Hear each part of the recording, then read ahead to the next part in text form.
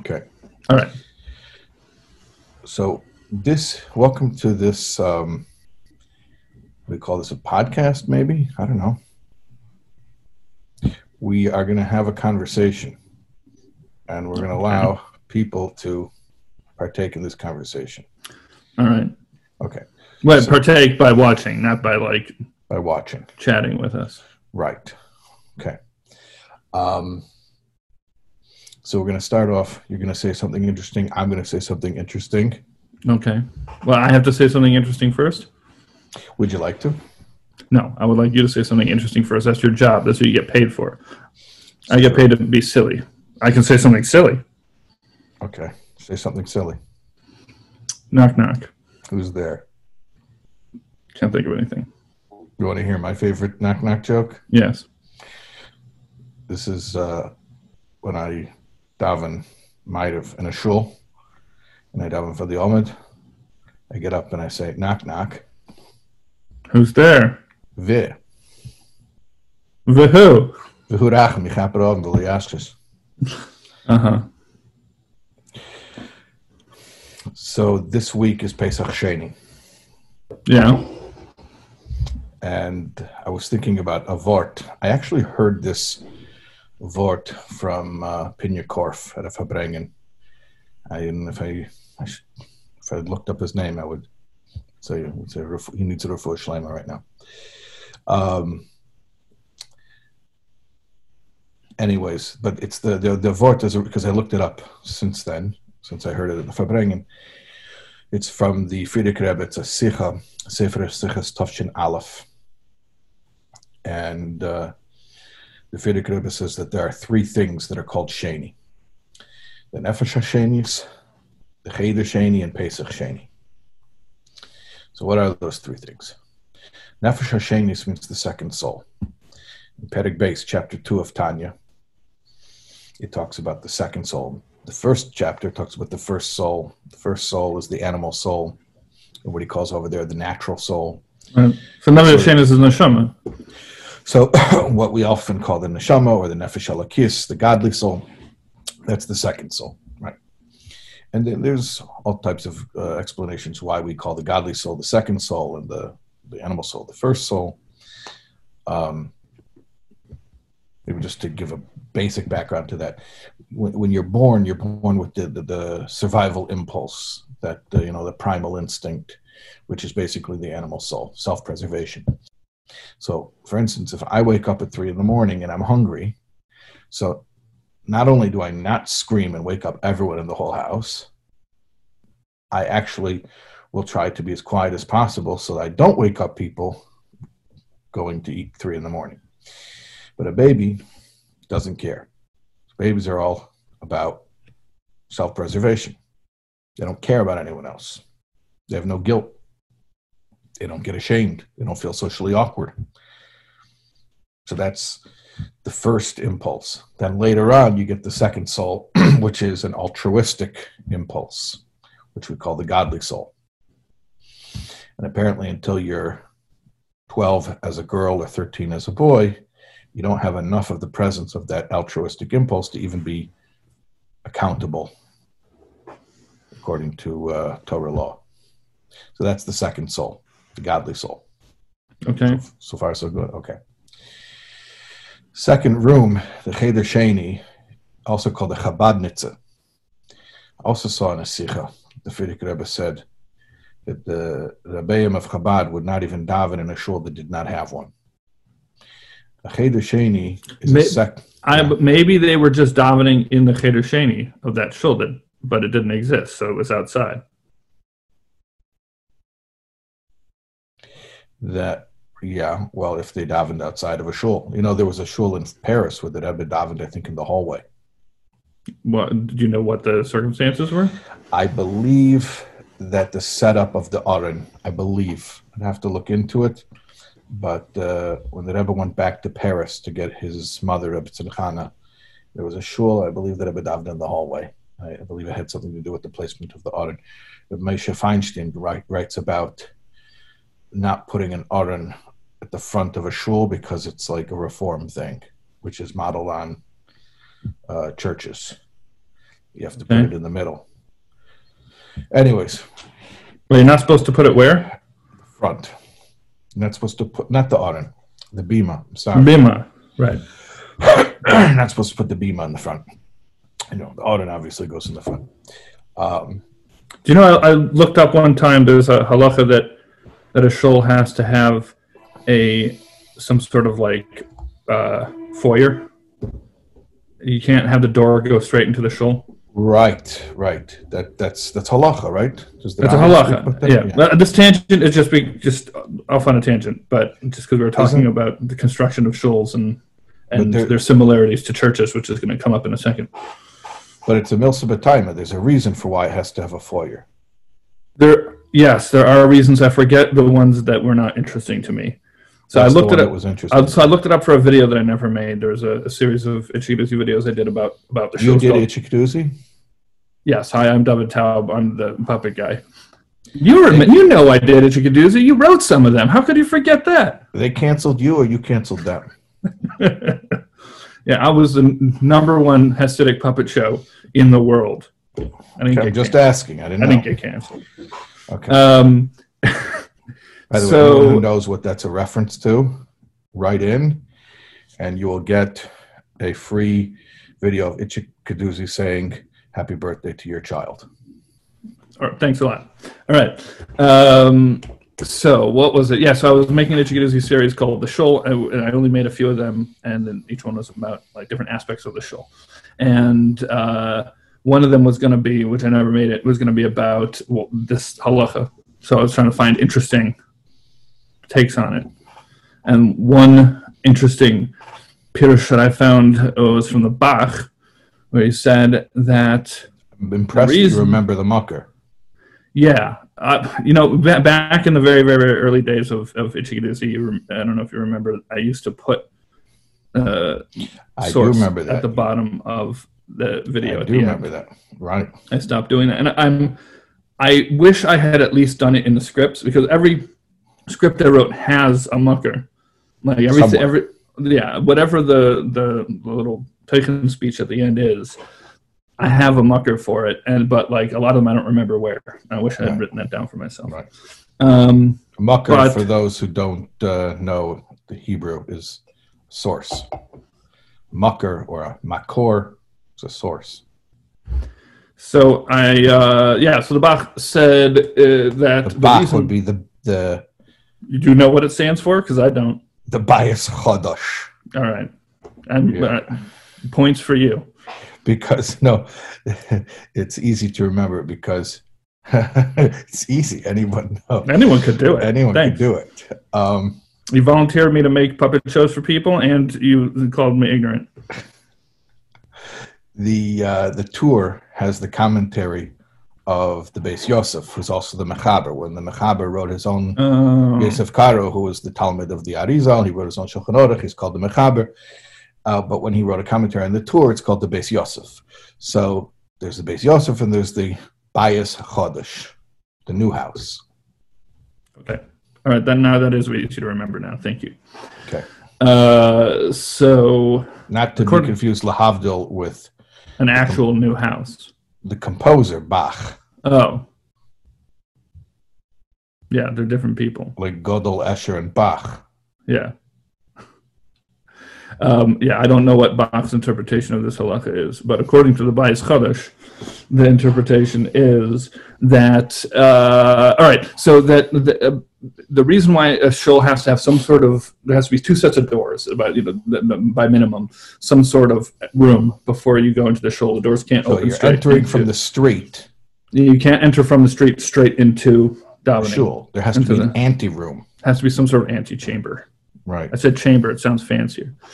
And the reason for it is because apparently that's how certain like cathedrals are or something like that. I don't know. I'm not an expert in like church architecture, so I can't comment on it. But that's what it says there. Right. Well, I know one thing about church architecture, that some of them have paintings on the ceilings. There's one, famous one. It's a chapel. It's only a chapel. I thought maybe it was like in the lobby in a hospital or something. It's at an airport. But at an airport, there's a chapel. In the Sistine Airport, in the Sistine Airport, and there's a guy, a Teenage Mutant Ninja Turtle, who drew pictures on the ceiling. Based on all the knowledge that I have, that sounds absolutely correct. That's the extent of my knowledge of cathedral decor. All right. So it doesn't end there, though. It doesn't say that it's just because of the similarity. It says, well, so but why is that architecture that way? Taka. Why is a shul different? Right. And it's not just because, we don't want to be like them. A shul serves a different function. It has to be built differently. You ever read The Guide to the Perplexed? Have I ever read Moira Nevuchim? No, I never have, because it doesn't exist. I've read Moira HaNevuchim. That's what I said, Moira HaNevuchim. Oh, did you? I thought I could be smart and correct you. But yes, with the Hey Hayediyah. So there's one particular guy who was very confused. But it's Nevuchim, it's plural. So there two were guys. a group of two guys who were very confused. Yeah. But over there it says a lot of the reasons for mitzvahs are to not be like the idol worshippers. Right. So there's a lot of places where that is enough. But this one, interestingly, went a step further and said that the function of that type of church is different than the function of a shul. I mean, obviously, Havdil. But what is that difference? The difference is, he says, again, this is all coming from there. I'm not an expert in Christian theology. But this is what the Bach says about churches. Yes. Okay. That the function of the clergy person in a church is to be the intermediary, to take your prayers and get them, send them to God for you. Mm-hmm. But in a shul, there's no such role. There's no such person. So you're sending your prayers. This is between you and God. There's nobody who is closer to God than you, right? Who is in charge of being the bridge between you and no God. Hierarchy. We're all close to God. Yes, and therefore, in a church or a cathedral, the actual prayer room, that whole big hall, is like an antechamber. Before the prayers go up to God's throne, right, or whatever. Right. But in a shul, your prayer, your davening is right there. The Shekhinah is resting in there, and all that stuff. So you have to have a separate waiting room. Wow, that reminds me of a joke. Okay. One of the I estimate there's probably about 200 rabbi jokes, corny jokes that rabbis tell. I think there's about 200 of them. Have you told them all? More.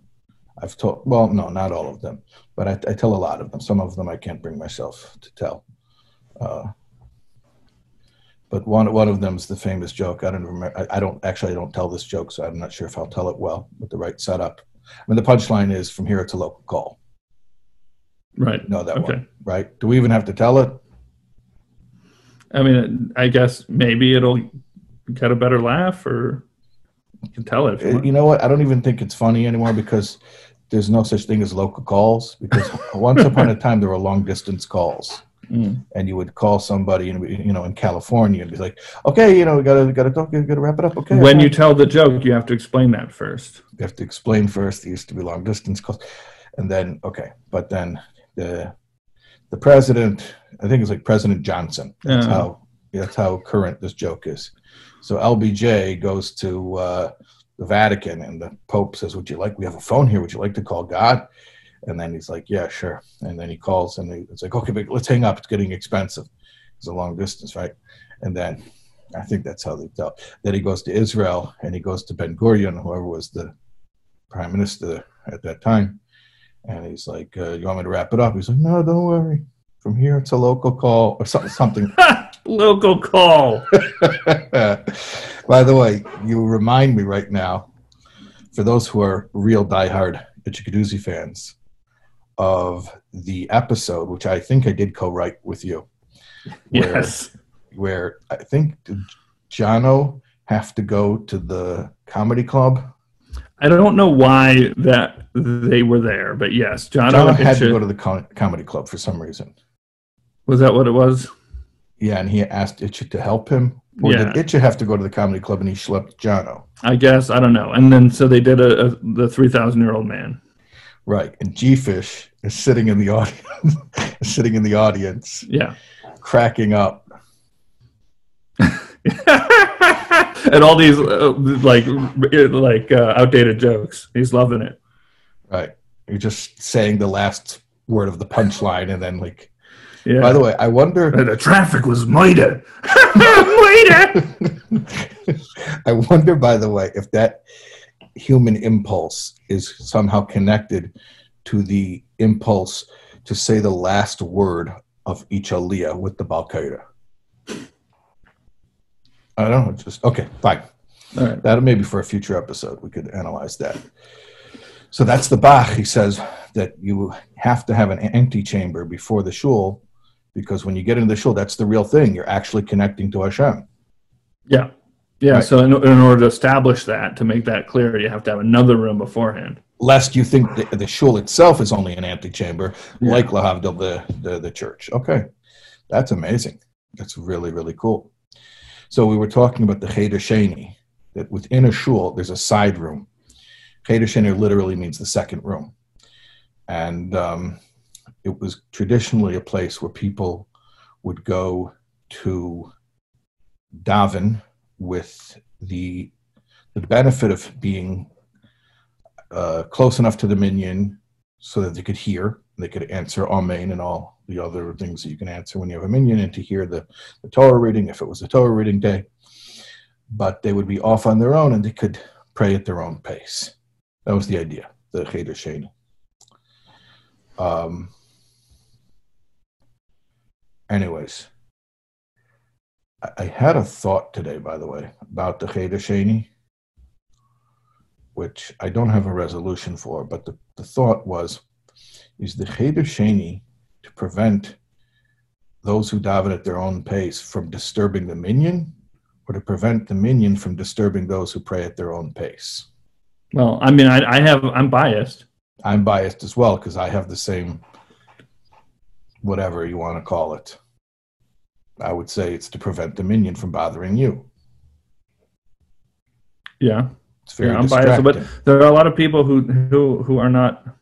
That's not the ikar in the shul. A lot of people will ask me, have asked me, why do you even come to shul? Why do you even come to shul? You don't daven with a minyan. I never saw you daven with a minyan. I've never seen you daven with a minyan. Well, why do you come here? That's right. I'm sitting there with a sefer during the entire davening. What do you even do? Why don't you sit and learn at home? Right. So I actually had this thought because of quarantine and social distancing, that there are two kinds of people. There's the introverts and the extroverts. And there are people who are very pained. And I have compassion for them. There are people who are pained by the fact that they don't have interactions with like 100 people a day. Some people thrive on that. That energizes them. Yeah. Just to get out and you see people, you see human beings, and you, okay. Now I understand human beings are social creatures. So if you were in, let's say, solitary confinement, God forbid, that would cause anybody to be, distressed. That would cause psychological damage. But, as long as you have a couple of people around, there's a little bit of noise, a refrigerator humming, some type of noise, birds tweeting outside. That's enough. That's enough. I mean, it's more than enough. Some people, they really need the social interaction. They like all types of stimuli. So I was actually thinking about this, that maybe, this is a theory, just a theory, that it's not even a pet theory. I have some pet theories. So it's just a thought that you had. You're not particularly I only attached had it to this Shabbos, and I might move on from it. You haven't grown to love it yet. I have not grown to be attached to it whatsoever. But that it's possible that those who have a proclivity for davening at length may also have a low threshold for dealing with all types of social stimuli. Meaning the very same people who would like to pray more actually are overwhelmed and distressed by having too much interaction around them. Interesting. Well, then I would say if that is the case, that if you find an extrovert and somebody who really likes being around people and doing things in an organized way with other people, Right. who still davens at his own pace, Right. in the Cheder Sheni, or Right. in the corner of the shul, Right. that would be like a special guy. Very special guy. Right. Because he's going against his nature. If my theory is true, that Right. those things are. That's an interesting idea. But I based it. I mean, I didn't base it on that. I based it on my experience, but I sort of strengthened my theory to myself. I mean, this is not something, I told you, it's not a pet theory. It's not something I would be confident going and talking to anybody about or being recorded on a video that will be posted publicly anywhere. But there's a video of dollars where a father, I think it's a father and a mother, they come to their Rebbe and they have their son with them who's autistic, and they tell the Rebbe he has autism, and they try to explain to the Rebbe what autism is, and like the Rebbe knows exactly what it is, and the Rebbe says something. I should have looked it up. I should have watched it. So Jem put it out recently. I mean, recently, but in the past few years, whatever it was. And the Rebbe mentions, yes, they have difficulties with people, but they're closer to Hashem. I don't know if the Rebbe said closer to Hashem, but they have an easier time connecting with Hashem. And of course, that's people say all types of things that are, feel good things, to make people feel better. But first of all, obviously the Rebbe never said anything to make anybody feel better. If the Rebbe said it was, complete truth. But the way the Rebbe said it, it's actually, I mean, in addition to the fact, I'm sure, obviously it made the family feel better. But also, the Rebbe was explaining it's a different kind of a person. Look, some people have a talent. Rebbe didn't elaborate on it, but some people are talented at social interaction. Others are less talented in that area, but that discrepancy, or that deficiency, let's say, in one area, might be an indication that there's an area where there's a greater talent, and sort of like, I mean, I don't want to. Again, I haven't worked this all out, but for instance, like a blind person will have a better sense of hearing. I mean, I know that sounds like a stereotype. That's actually, I believe, something that is proven, that blind people do have a more keen sense of hearing, which shouldn't be surprising, obviously. Okay.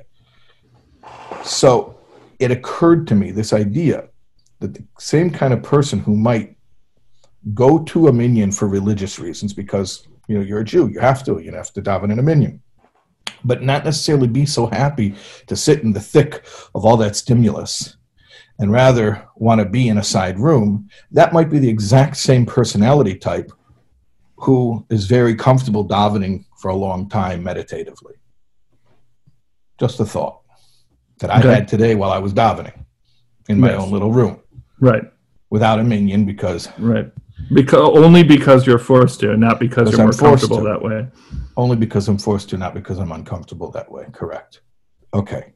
So that we were talking about the three things called Sheni. And then the third thing called Sheni is Pesach Sheni. Pesach Sheni is the second Passover. The first Passover is the famous Passover that everyone knows. Everyone knows the first Passover because 6 weeks before the first Passover, even the Gentile grocery stores have a whole wall full of Manischewitz. Yeah. But right. The second Passover is exactly... Sometimes they also have Hanukkah stuff out too. Why not? It all goes together. Yeah. Right. And it's the Jewish section, basically. Yeah. So the second Passover is a month after the first Passover. Those who missed the Korban Pesach. Korban Pesach means the offering, the sacrificial offering that was brought in the Holy Temple in Jerusalem in the times when the temple stood.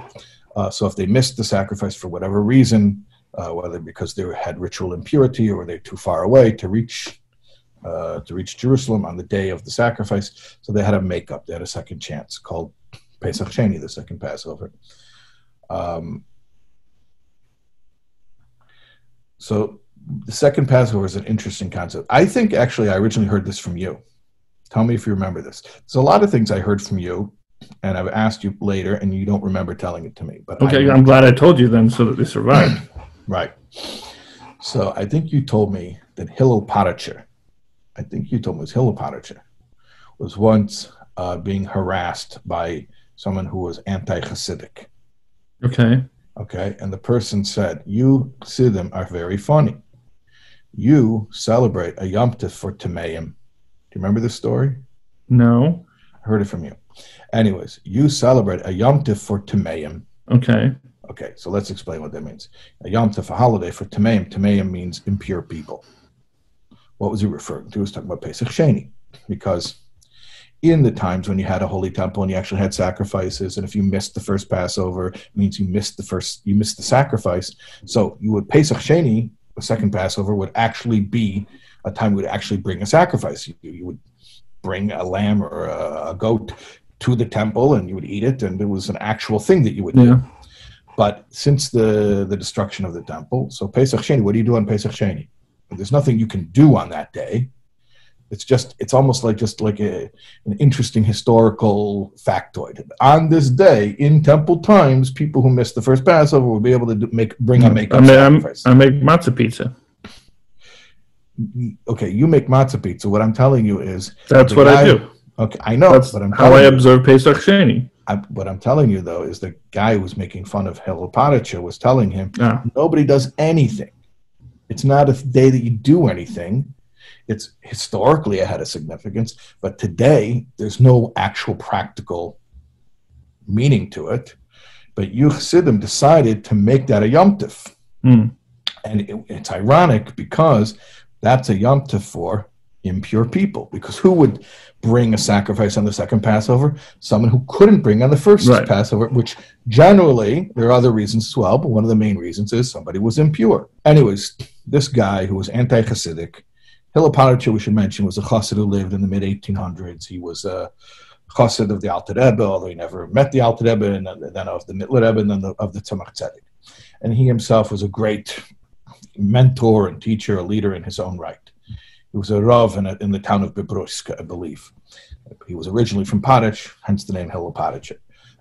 The story might not even happen to him. I mean, I believe you heard somebody say it to Fabrengen and came over and told it to you.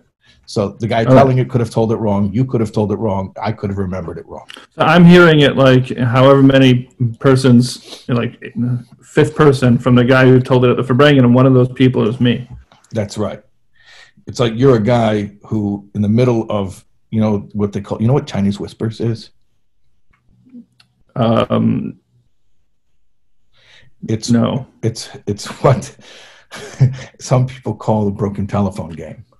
Okay, so are we going to just start listing off all of the racist ways in which the word Chinese is used? Like a pomegranate is sometimes called a Chinese apple. Yeah, was.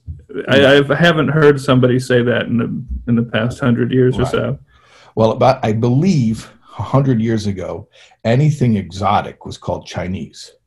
Yes. Right? So you could have anything. You're like Chinese ice cream. Whoa. Are you just making that up? I made that up. Yeah, I made that up. Right. Or Chinese virus. Not racist at all. It's from China. Okay. We should share that video, by the way. Some Itchikadoozy fan made an amazing video. It wasn't me, by the way. And it wasn't you, right? No, it's not me. They took a clip of Trump at a press conference saying it's not racist at all. It's from China. And then they cut it to the Itchikadoozy Quest for Fish. Yes. Where the villain, not the villain, the villain's henchman says he's putting gefilte fish on a plane to China, but it's not really China. And he laughs. He says, ha, ha, ha, China. Yeah. China. And then Johanna laughs along with him, but he doesn't get it. Okay. Maybe we'll actually cut that in before we post this video. It's not racist at all. No, not at all. It comes from China. China. China. I don't get it. So where were we? You were telling me about broken telephone. So yeah, you are a guy who, in the middle of a broken telephone game, got up, went to the kitchen, some crackers, and came back and sat back down at another seat where you weren't seated originally, and got a second turn in the telephone game. Anyways, so Hillel Paratchuk, maybe, could have been, or some other Jewish person, was once chided for having been involved in celebrating Pesach Sheni. And the guy said to him, you know, your Chassidim are interesting. You celebrate a Yom Tov for Tameim, celebrate a holiday that was made for the impure. Mm-hmm. We should give a bit more background, but Parshas Ba'aleischa, which is in the book of Bamidbar, in the book of Numbers, there's an event that transpires. Will come to Moshe Rabbeinu, they come to Moses, and they say famously, Lama Nigara, why should we be here? Why should we be left out? Now, there's different explanations in the oral tradition why they were impure. We'll leave that for another time. The point is they were impure. They could not participate in the first Passover. Moshe Rabbeinu goes to Hashem and he asks him, hey, what about helping these guys out? And Hashem makes a new mitzvah for these guys, or because of their and they were able to bring the korban, the offering, because apparently they were impure on the first Yom Tov. By the time the second Yom Tov came, they were able to go through the purification ritual of the red heifer, the puma, and so then they were able to bring the sacrifice. Anyways, so this guy says, you guys, you Chassidim, you celebrate a Yom Tov for Tameim, for impure people. So the Hillel responds, not a Yom Tov for Tameim, not a holiday for impure people, a holiday for impure people who became pure, and there is no greater holiday than that. Oh, wow, that's really cool. It's beautiful. It's the idea of teshuvah, of returning, being restored to our innate goodness. So those who had been impure became pure. Greater celebration is there than that. You know what? That's really, really cool. I like that. I totally did not remember that story at all. I did not remember hearing it or telling it, and I'm glad you told it to me because I know it now and it's cool. Yeah, you know what I've been thinking a lot about. I've been thinking about a lot recently. Is I recently got into a fender bender, and so I had to look at the insurance card of my. Admit nothing, you know. Yes, that's what I want to talk about. Don't even sorry. The first thing I was told when I started driving, first thing that all of the concerned grown-ups in my life wanted to tell me is, you ever get in an accident, do not even say I'm sorry. You don't say I'm sorry. Our instinct is I'm sorry, even if it's not our fault. Do not but that's an admission of fault. Do not admit guilt. And on the back of the insurance card, it has a list of a bunch of different procedure. Where do you think it comes from? Was it just neurotic parents making that up? It says, do not admit fault. That's right. And I have been thinking about it because I think it's I've had you basically think it's like stealing the afikomen at the Seder. Yes. Yes, I think Am I getting it? Yes. It's teaching Midas Rois. Right. And it happens all the time. Anytime I'm in any type of like business dealing with somebody, whatever, I'm some sort of business relationship, somebody hired me to make something for them. Things aren't going perfectly, and I'm writing an email, and just to move things along, whatever. Just really sorry. Dealing with the issue. I write. I'm very sorry, and then I delete it, and I say, no. You can't admit guilt. Say it like, fault. Don't admit fault. Be upset that the situation is bad, but don't apologize. And I hate it. It's wrong. Like, how can you, as a society, if that is? I mean, it's not just for when you get in a car accident. Right. I think. As a society, that is a value we have. That People will hold it against you. It's a weakness. You will be made to pay dearly for your admission of. Yeah, how could you do that? And we see all the time important people getting accused of something, and of course they deny it. And it is why they didn't, because they know if you admit fault, because you admit it, you'll get in trouble. You'll get in trouble, right?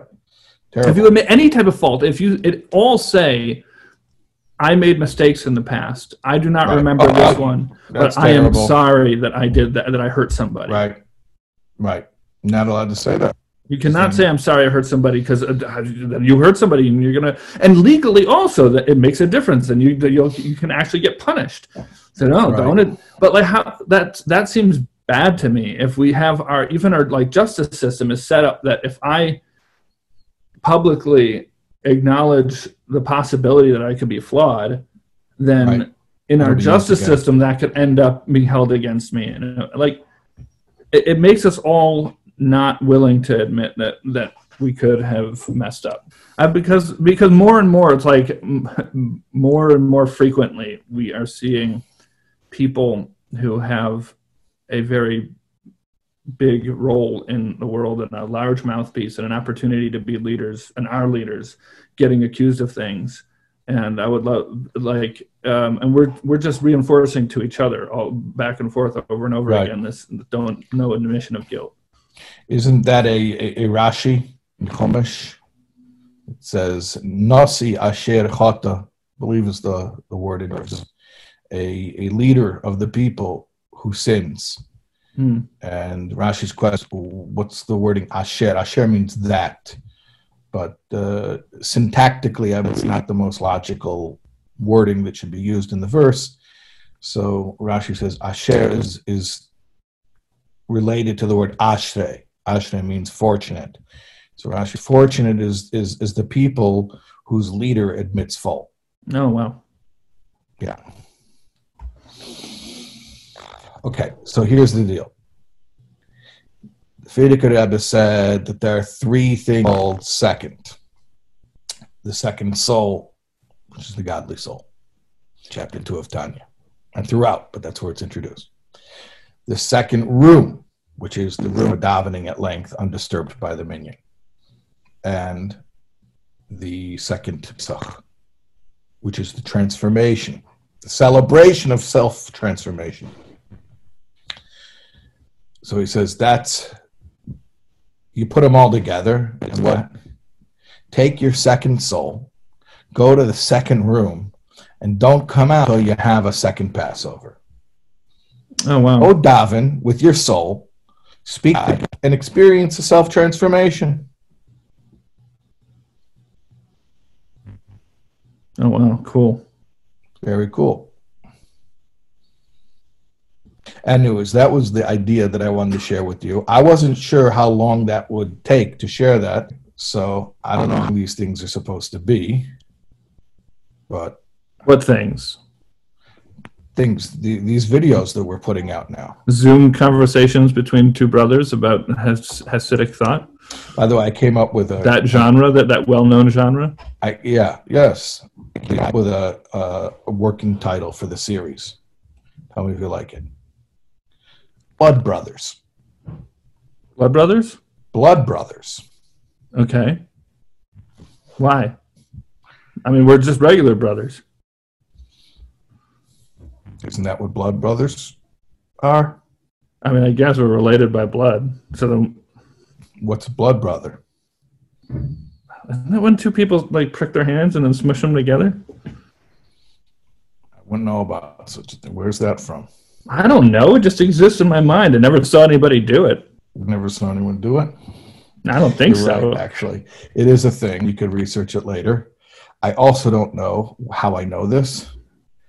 I've also never seen anyone do it. Oh, I never heard anybody in real life tell me they did it. If I saw two people do that, I would be very concerned that they were about to do something very bad. That they were making a pact. Yes. I would be pretty positive. Right. What activity would require that level of commitment and that display of... Like, you want to go hang gliding? Yeah, I want to go hang gliding. Okay, let's become blood brothers on it. Okay, no, they're not. That's not what they're doing it for. They're not hang gliding. No. Something far more nefarious than that. It may involve hang gliding, but at the end, it's the getaway.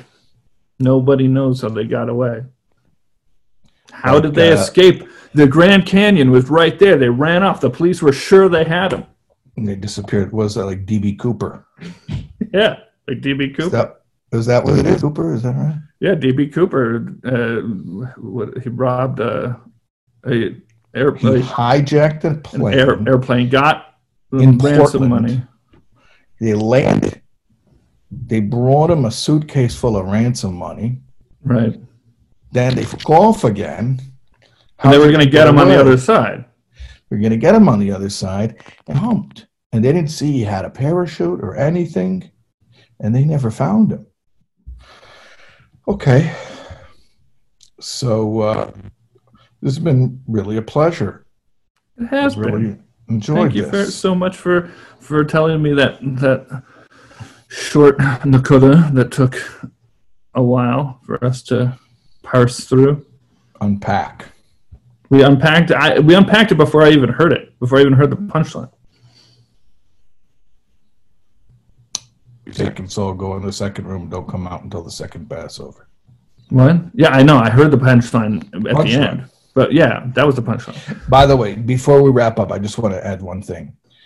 This precisely is an illustration of why, and this is my own vort, my own piskum. I coined a phrase, that there are no vertelach in Chabad. Have I told before? Yes. Vort of mine? If you notice, I was careful to say nakuda just now. Because I know that is a pet theory of yours. That is a pet theory of mine.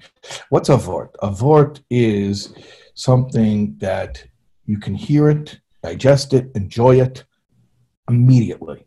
That's why crowds love vert, because it's something, it's short, it's pithy, it's easy to, it's usually, it's like feel good, and it just, boom, you got it, and there's really no work involved after that. In Chabad, Chochma Bina Das, you give a nakuda. Nakuda is like Chochma operates. In fact, Chochma often is called a nakuda. And then you unpack it, like the relationship between Teresh B'chsav and Teresh B'al Peh, in the oral Torah. You take one word, like Rabbi Akiva would take calligraphy on top of the letters, and into Tile Tilim Shel Halacha, into mounds and mounds of practical ramifications. So that's a relation between Chochma and Bina, the nakuda, the point, then the elaboration of the point, which is often likened to gestation, the unpacking genetic code and turning it into a whole child. So have nakudas.